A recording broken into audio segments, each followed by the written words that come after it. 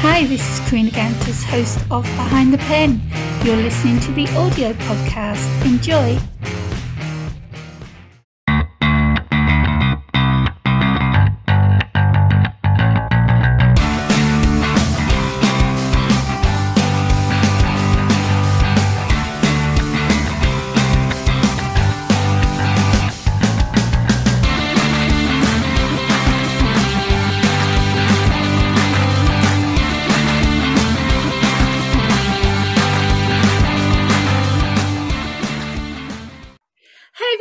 Karina Gantis here, your host for Behind the Pen. I hope everyone is well today. I am an award-winning author of 14 books, an award-winning filmmaker. I'm a podcaster, YouTuber, booktuber. I host the Author Assist show on the Artist First Radio Network, and I also run Author Assist, which helps authors everything from brainstorming an idea right through to marketing their book. As you know, Behind the Pen is a YouTube show and audio podcast for the creatives.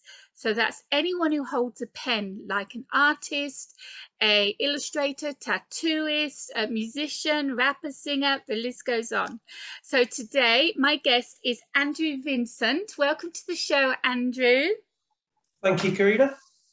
And I love, because he's from where I'm from, and I love chatting to people from back home, because if you don't know, I'm over on the island of Corfu in Greece, and I haven't been back home for quite a long time, and I don't know if I'll ever go back home, because I've been out here, I've been out here longer than I was living in the UK. So whereabouts in the UK are you right now, Andrew? Right in the middle. If you were to put a pin in the middle of England, quite a little place called Meriden, which is famous for being the centre of England, we're 15 minutes away. So right slap bang in the middle. Wonderful. And how are you enjoying the Jubilee?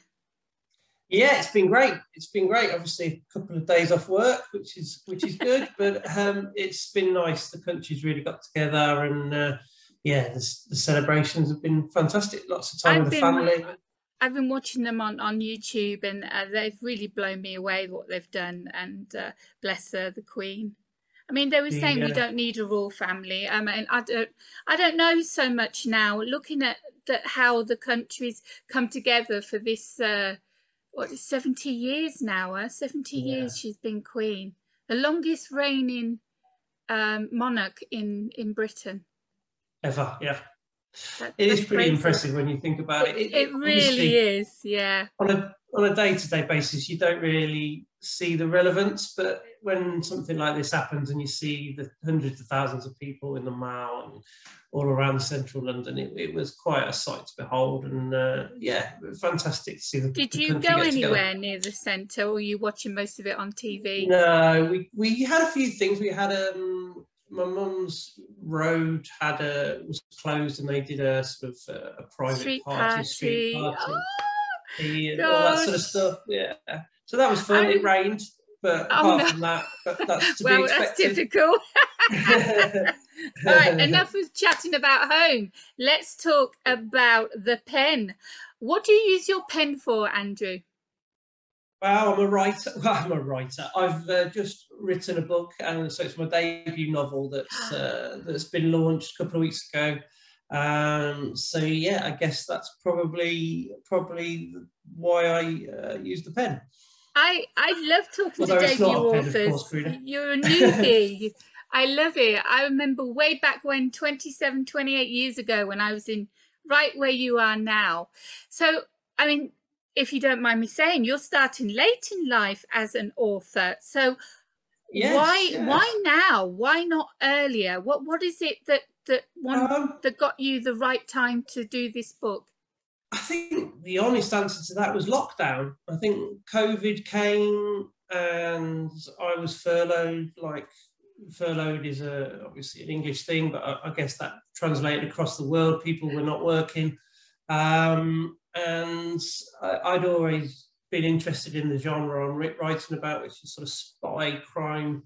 Enjoyed reading those sort of books, enjoyed watching those sort of films. And it really came out of the blue. It wasn't anything. I'd studied English literature at A-level, and I initially wanted to be a journalist, but went in a slightly different direction. But it came out of the blue. The very first night we were locked down, I had an idea in a dream. It's a bit of a cliche, but I woke up and I spent 2 hours writing this first chapter, and it started as a bit of fun. And first 4, 5, 6, 10 chapters were all about phoning my mum and dad and doing a Zoom meeting because we couldn't see each other, and I'd read them a chapter each day. And that was what it was about, really. It was something to fill my time, and then it got better. Obviously, having, as you would know, going back over the first few chapters, they were terrible, and you sort of go, okay. But by the time I got into it, I started to think, well, that's quite exciting. That's better. And then obviously it's magic, the plot develops, it's magic. and you sort of learn on the job. When you get into the zone and the story just starts developing, the characters start talking to you, and you see these scenes play out in your head, and you know what you've got to write next, and it's like you're in a bubble basically, and no one can break that bubble because you're just in the zone, and that's just the most amazing experience. All authors go through that. We every book we do, we go into the zone, but for a debut author that's never had that experience before, it's quite exciting, isn't it? And it definitely kept me going. It kept us all going in a way. Like I say, it was a bit of a joke. Fun fact, I've got 2 boys and my wife, and I was reading it, but obviously, as it went on, lockdown was a long time, and it started to become more serious. And then actually, we were sort of thinking, okay, well, I'm going to finish it now. I'm in the sort of halfway through. I know where the story's going. I've sort of got a vision. I've got a plan in my mind now. But each day got me out of bed, and you sort of you let the story take you somewhere on the way to the final journey. So it was good. Yeah, great experience. The lockdown worked positively and negatively towards authors. Sure. Some authors lost their mojo, lost their muse, just didn't want to pick up a pen at all. Others suddenly had the time to write this book that's been inside them for how long? You've always wanted to write, even when you were thinking about becoming a journalist. So that's always been the passion. That's always been, you've always had the creative blood inside you. And it wasn't until you had the time, because it takes a lot of time to write a book.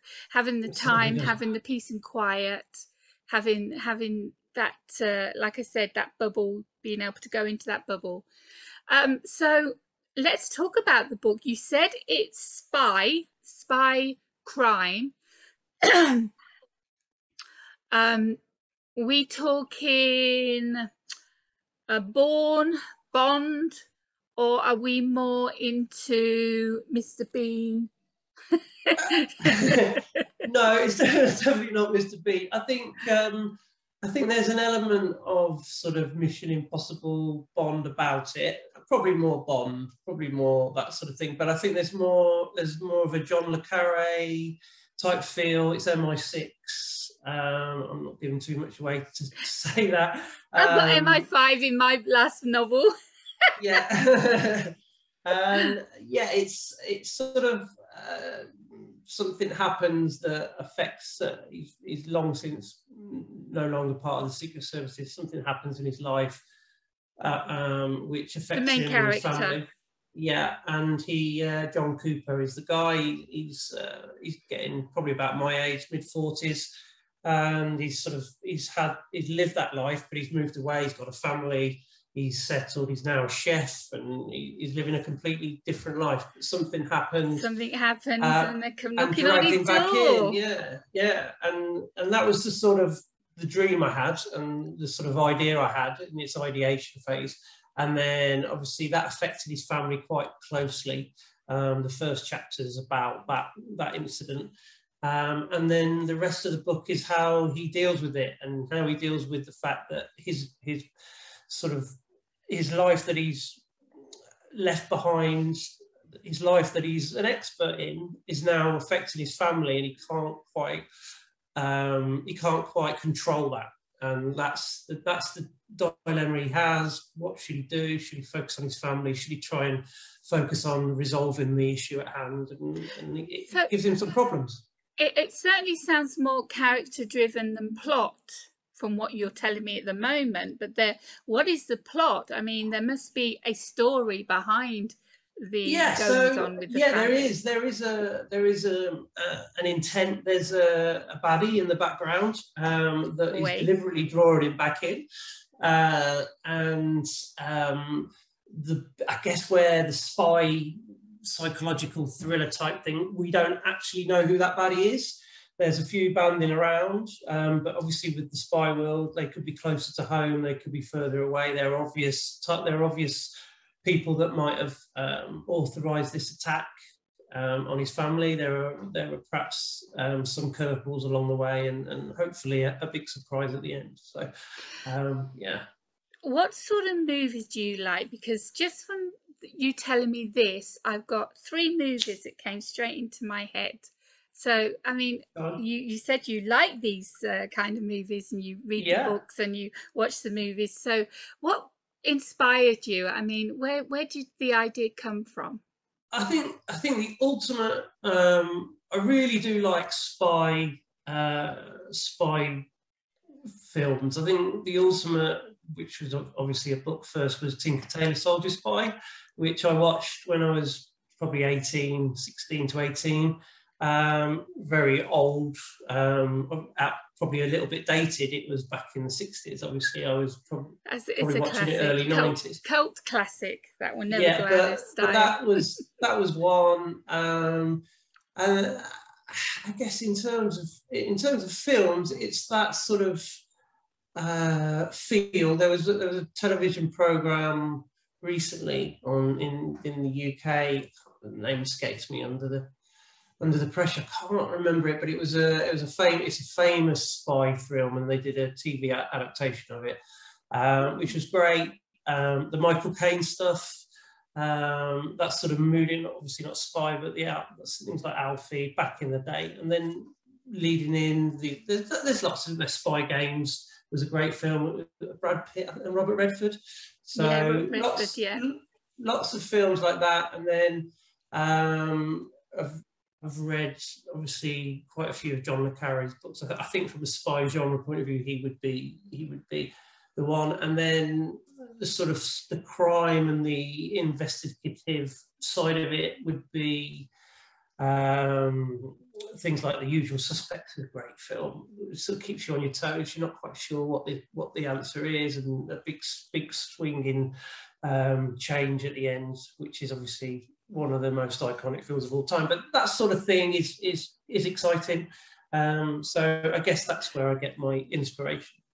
There's so many films out there. I can't even think of one name now, because there's so many of them where the person has been in high up, and he's left and he's gone and he's settled down with his family, and something happens and the helicopter comes and they get knocking on his door. We need you back, It's a classic opening. I think the one film that stands out for me that probably I took a lot from was Mission Impossible, whether it was 4 or 5, where he's on the edge of the cliff and he's sort of saying that Tom Cruise is definitely out, and they drag him back in. They need him for one last job, and that's probably, in my mind, get into them. I couldn't. I mean, I'm not a Bond person. I'm definitely Bourne 100%. But I couldn't get into the Mission Impossible. The Tom Clancy ones. I mean, the other ones that he's done. What's his name? He did them. Tom Cruise did them, but it wasn't Mission Impossible. It was another book series. I think he played Jack Reacher. Now that I liked. I liked. Yeah, Lee Child. Yeah, again, I've read a couple of those, and I think that one's more sort of crime, sort of underworld type stuff, which is less where I'm coming from. So I think although there is obviously crime and underworld involved inevitably, if there's a baddie, there's obviously criminal activity going on. So, but yeah, so the sort of Mission Impossible is the action side of it. So I wanted to take that idea of him being dragged back in, but from a sort of intelligence perspective. So he's got to come in and solve. He is actually, he does go out into the field and solve the problem himself. He's got no, he's got no choice. He's got no choice. Yeah, when something like that happens, and it involves his family as well, he's not going to back down. He's gonna sort it out. So yeah, it does really sound, you've got your plot, but it does sound very character driven. So where did the idea for, was it John, his name is John Cooper? Yes. Where's the idea for John Cooper came from? Is he your alter ego? Because sometimes when I write a character, I like to, of course, you put yourself in their shoes, you go through what they go through, you go through all the emotions, all the experiences, you become that character. But sometimes I always have a bit of myself in that character, so it's a bit like my alter ego. Like I would never ever be that person because I'm too nice, but if I could get away with it and there was no repercussions, then I would kick ass, you know. I don't know. I think, well, the surname Cooper is a good friend of mine who's a big, strong alpha male. So that definitely was in my mind. But then, yeah, maybe a bit of his sort of brute force and a bit of sort of my sort of intelligence, sort of his crime solving. His brawn and your intelligence make the John Cooper. That's really cool. I think that's probably where I was positioning it. But there were a few of my friends that are dotted around in there. One of my friends is a detective chief inspector, and he's in there. His name's very unsubtly changed, but he'll recognise himself. But did he help you with research and stuff? Did you actually go to him and get some? No, ideas? not really. To be honest, I did it. There was a lot of research. The police stuff probably easier, but the story took me to Iraq. It took me to the Ukraine, which is obviously quite pertinent. It took me to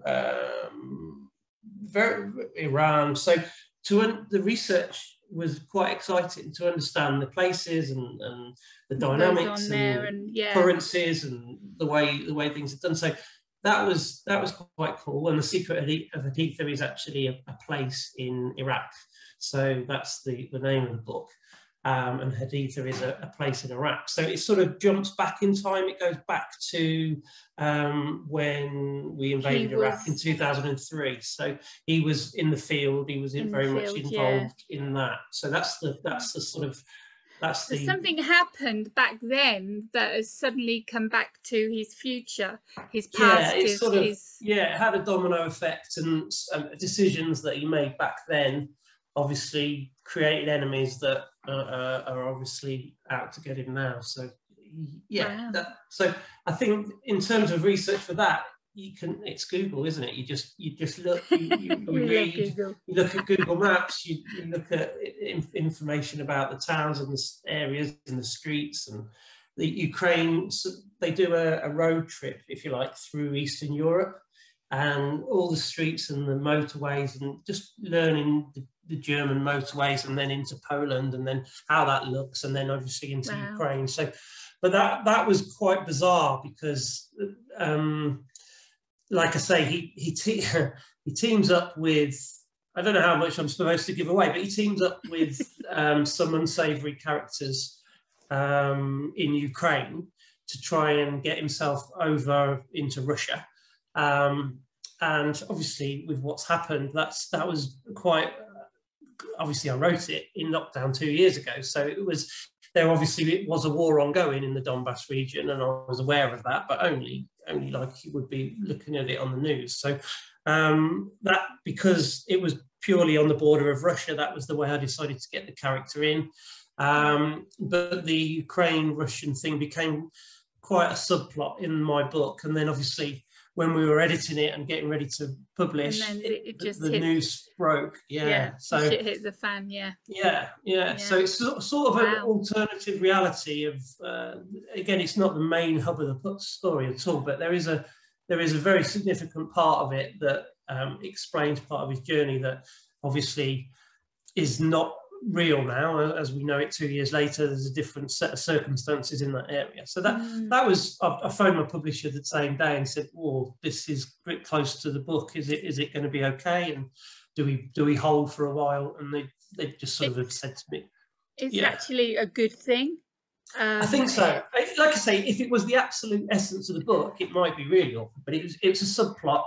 It's something that isn't fundamental and is an interesting. It's the right time to come out with a book like that because of the trouble over there. The second book, which I'm writing at the minute, it starts with Putin invading Ukraine off the back of the events that happened in my first book. So that is, again, now you just are an really going reality. into yeah. Now so, you are going into our reality. Yeah. You mentioned a publisher, so you're not self-published. You got yourself a publisher. How did that happen? I just sent it off, really. I think we sent it off to about 5 or 6, and a couple came back who were interested. And Cranthorpe Milner are the publishers. Give them a shout out in Oxfordshire. And yeah, they've been great. So Kirsty Jackson. Small press or quite big? Quite small. I think they're very much about new up and coming authors and trying to give them a chance, because it's a difficult place, you know yourself, to get a mainstream publisher. But you don't need them nowadays, darling, really. Small press or hybrid, you're fine, but the big 5, nah, you don't need them. You can do it yourself. But I've got funny enough, my mum's, one of her friends is a lady called Rosie Goodwin, who you might have heard of. She's quite a famous actress. She probably was a famous actress, famous author. She's written 40 odd books. I think I'm right in saying she finished off Catherine Cookson's last book that was left unwritten. So she's I think I'm right. I might need to fact check that, but I think Catherine Cookson died and they had half an unfinished book, and they gave Rosie the responsibility to do that. So she's been a bit of a mentor for me, and she's helped me and sort of guided me on the journey as well. I was going to say, because you don't just knock on people's doors. You have to know how to write a query letter. You have to know how to write a correct cover letter. You need to know how to approach these publishers. It's not just ring up a number and say, oh, I've got this book, or send them an email or whatever. You have to do it the correct way. So did you research that, or did you get help from somebody on that? Again, Rosie recommended, I can't remember the name of the book now, but it's sort of a must-have book for your first time releasing a book. Artist Handbook? It is, yes. Writer's 2020. Artist Handbook? So she said, get that. It's funny, absolutely. Yeah, that's so funny.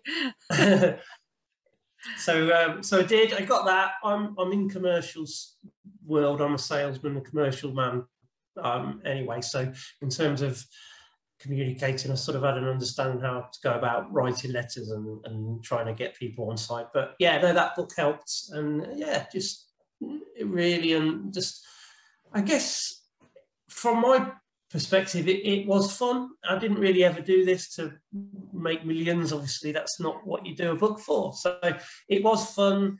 At times it was like, blimey, this is a lot, actually got a lot, because obviously we went back to work, and then the editing side of it started to come in, which is probably a longer process than actually writing it. Yes. So that was the writing is the easy part, Andrew. Yeah, absolutely. And I sort of know that now. And so going back to work and then having to edit, you sort of think, is this going to be worth it? It's a lot of time. But now I've got the book in hand, and obviously have you got it beside you anywhere near I haven't. I haven't. I'll just send a quick message, and I'll get my wife to come and bring the book in. Bear with me. So you've started book 2 already, and like you said, you've got it on the end of Putin taking over Ukraine. Yes. Yeah. So, So same character though, John Cooper. I think so. Yeah. Again, I'm only sort of, I think, chapter 7. I've just had a look at it because I put it down for a while. Actually, I've just started a new job in the real world.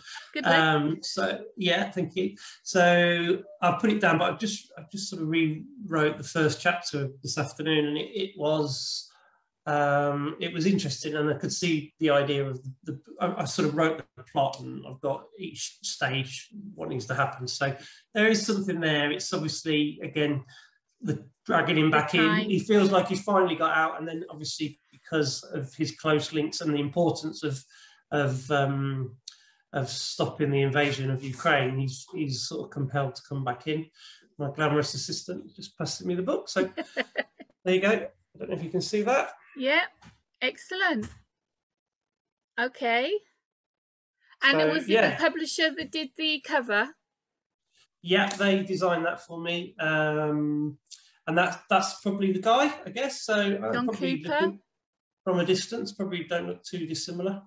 Yeah, he spends half his life on the mobile phone trying to solve the puzzle, really. Is that what that's why he's holding the phone, because in the book he's always using his phone now? Yeah, is one tool, really. He's not in that is a thick book. I just had a look at there. That's the thick book for a debut novel. Wow. Yeah, like I said, we had a lot of time on our hands. So how did it feel when you held it for the first time in your hands? I don't know. It feels weird. Like I say, it's not. It just feels very strange. I guess it's a significant thing. I'm proud to have achieved it. It's quite funny how people perceive you when you've written a book. It's like, okay, yeah, I've written a book. It's not the biggest thing in the world, but people are like, yeah, exactly. I guess you just. I'm not one and for you having a publisher so. that you didn't self-publish it. You having a publisher gets you one step up from all the other indie authors, because of having a publisher as a debut novelist. That's really unheard of nowadays. So that's really cool. So your book is have they stuck with Amazon, or have they gone wide and selling on Apple and Nook and Barnes and Noble? It's on Barnes and Noble. It's on Waterstones, which is so they have gone wide. That's brilliant. Smiths, I'm so happy Amazon. About that, because I hate Amazon. I've been in this business. I've been in this business 28 years. All my books are on Amazon. They always will be. But I can't stand Amazon because of the way they've treated, authors, especially independent authors. You wouldn't know because you've only just stepped into this I'm very circle, naive, but no, you'll hear about it, I'm sure. So on Facebook we have an amazing writing community that are always there for each other and help each other out and give advice and everything. Have you found places like that for definitely on Twitter? It's one of the things that really I was very surprised how generous people are and the sort of shares. And so Twitter, I think it's Andrew Vincent Author on Twitter and Facebook. And yeah, lots of people were really genuinely interested. I wrote a few sort of little quirky things around the time when I started to. I did a little jokey monologue about Boris Johnson and his wife in bed talking about the problems they had, which is on there, and a few other things just to sort of get some content on there, which I enjoyed as well. It's just, so again, I think that's something that I would go back to, and I like doing little blogs, and it just opened up a different world, and people sort of responded well, and you feel a bit silly, but then someone says that's really good, and you say, okay, I'll do something else then. My last question to you is, was it your choice or your publisher that mentioned book 2? Probably me, I think. Rosie said, definitely get your book 2 ready, because if your first book's any good, you will want to follow that up. So that was a bit of advice from her. But I think yeah, I definitely always knew there would be a sequel to it. And at the moment, it's just a one book deal, so we'll see how that plays out. But yeah, it's sold well to start with. We've had to do a second run already, so that's great. Oh wow! Yeah, Excellent. so it's just it's a marketing tool now, exercise, isn't it now, and trying to get the message out there. And hopefully people like it. And then, so Rosie's just finished reading it and said she'll put a review on the cover for me. So we're going to do that, which is going to be really perfect, really nice. So that's a bit of support, and yeah, we'll see. So I shall have all your social media links in the description, and also your website. And I'm very excited for you to get to have time to write the second book. If the first book is going so well, just remember that, because it is, as soon as you finish the first, you take a breather, you congratulate yourself, and then you get that pen and you start writing the second book straight away. Okay, I'll take that on board. While you're in that motive, while you're in the zone, you know, don't force yourself to write. Only write when you're ready to write. Yeah. Because then it will be gold.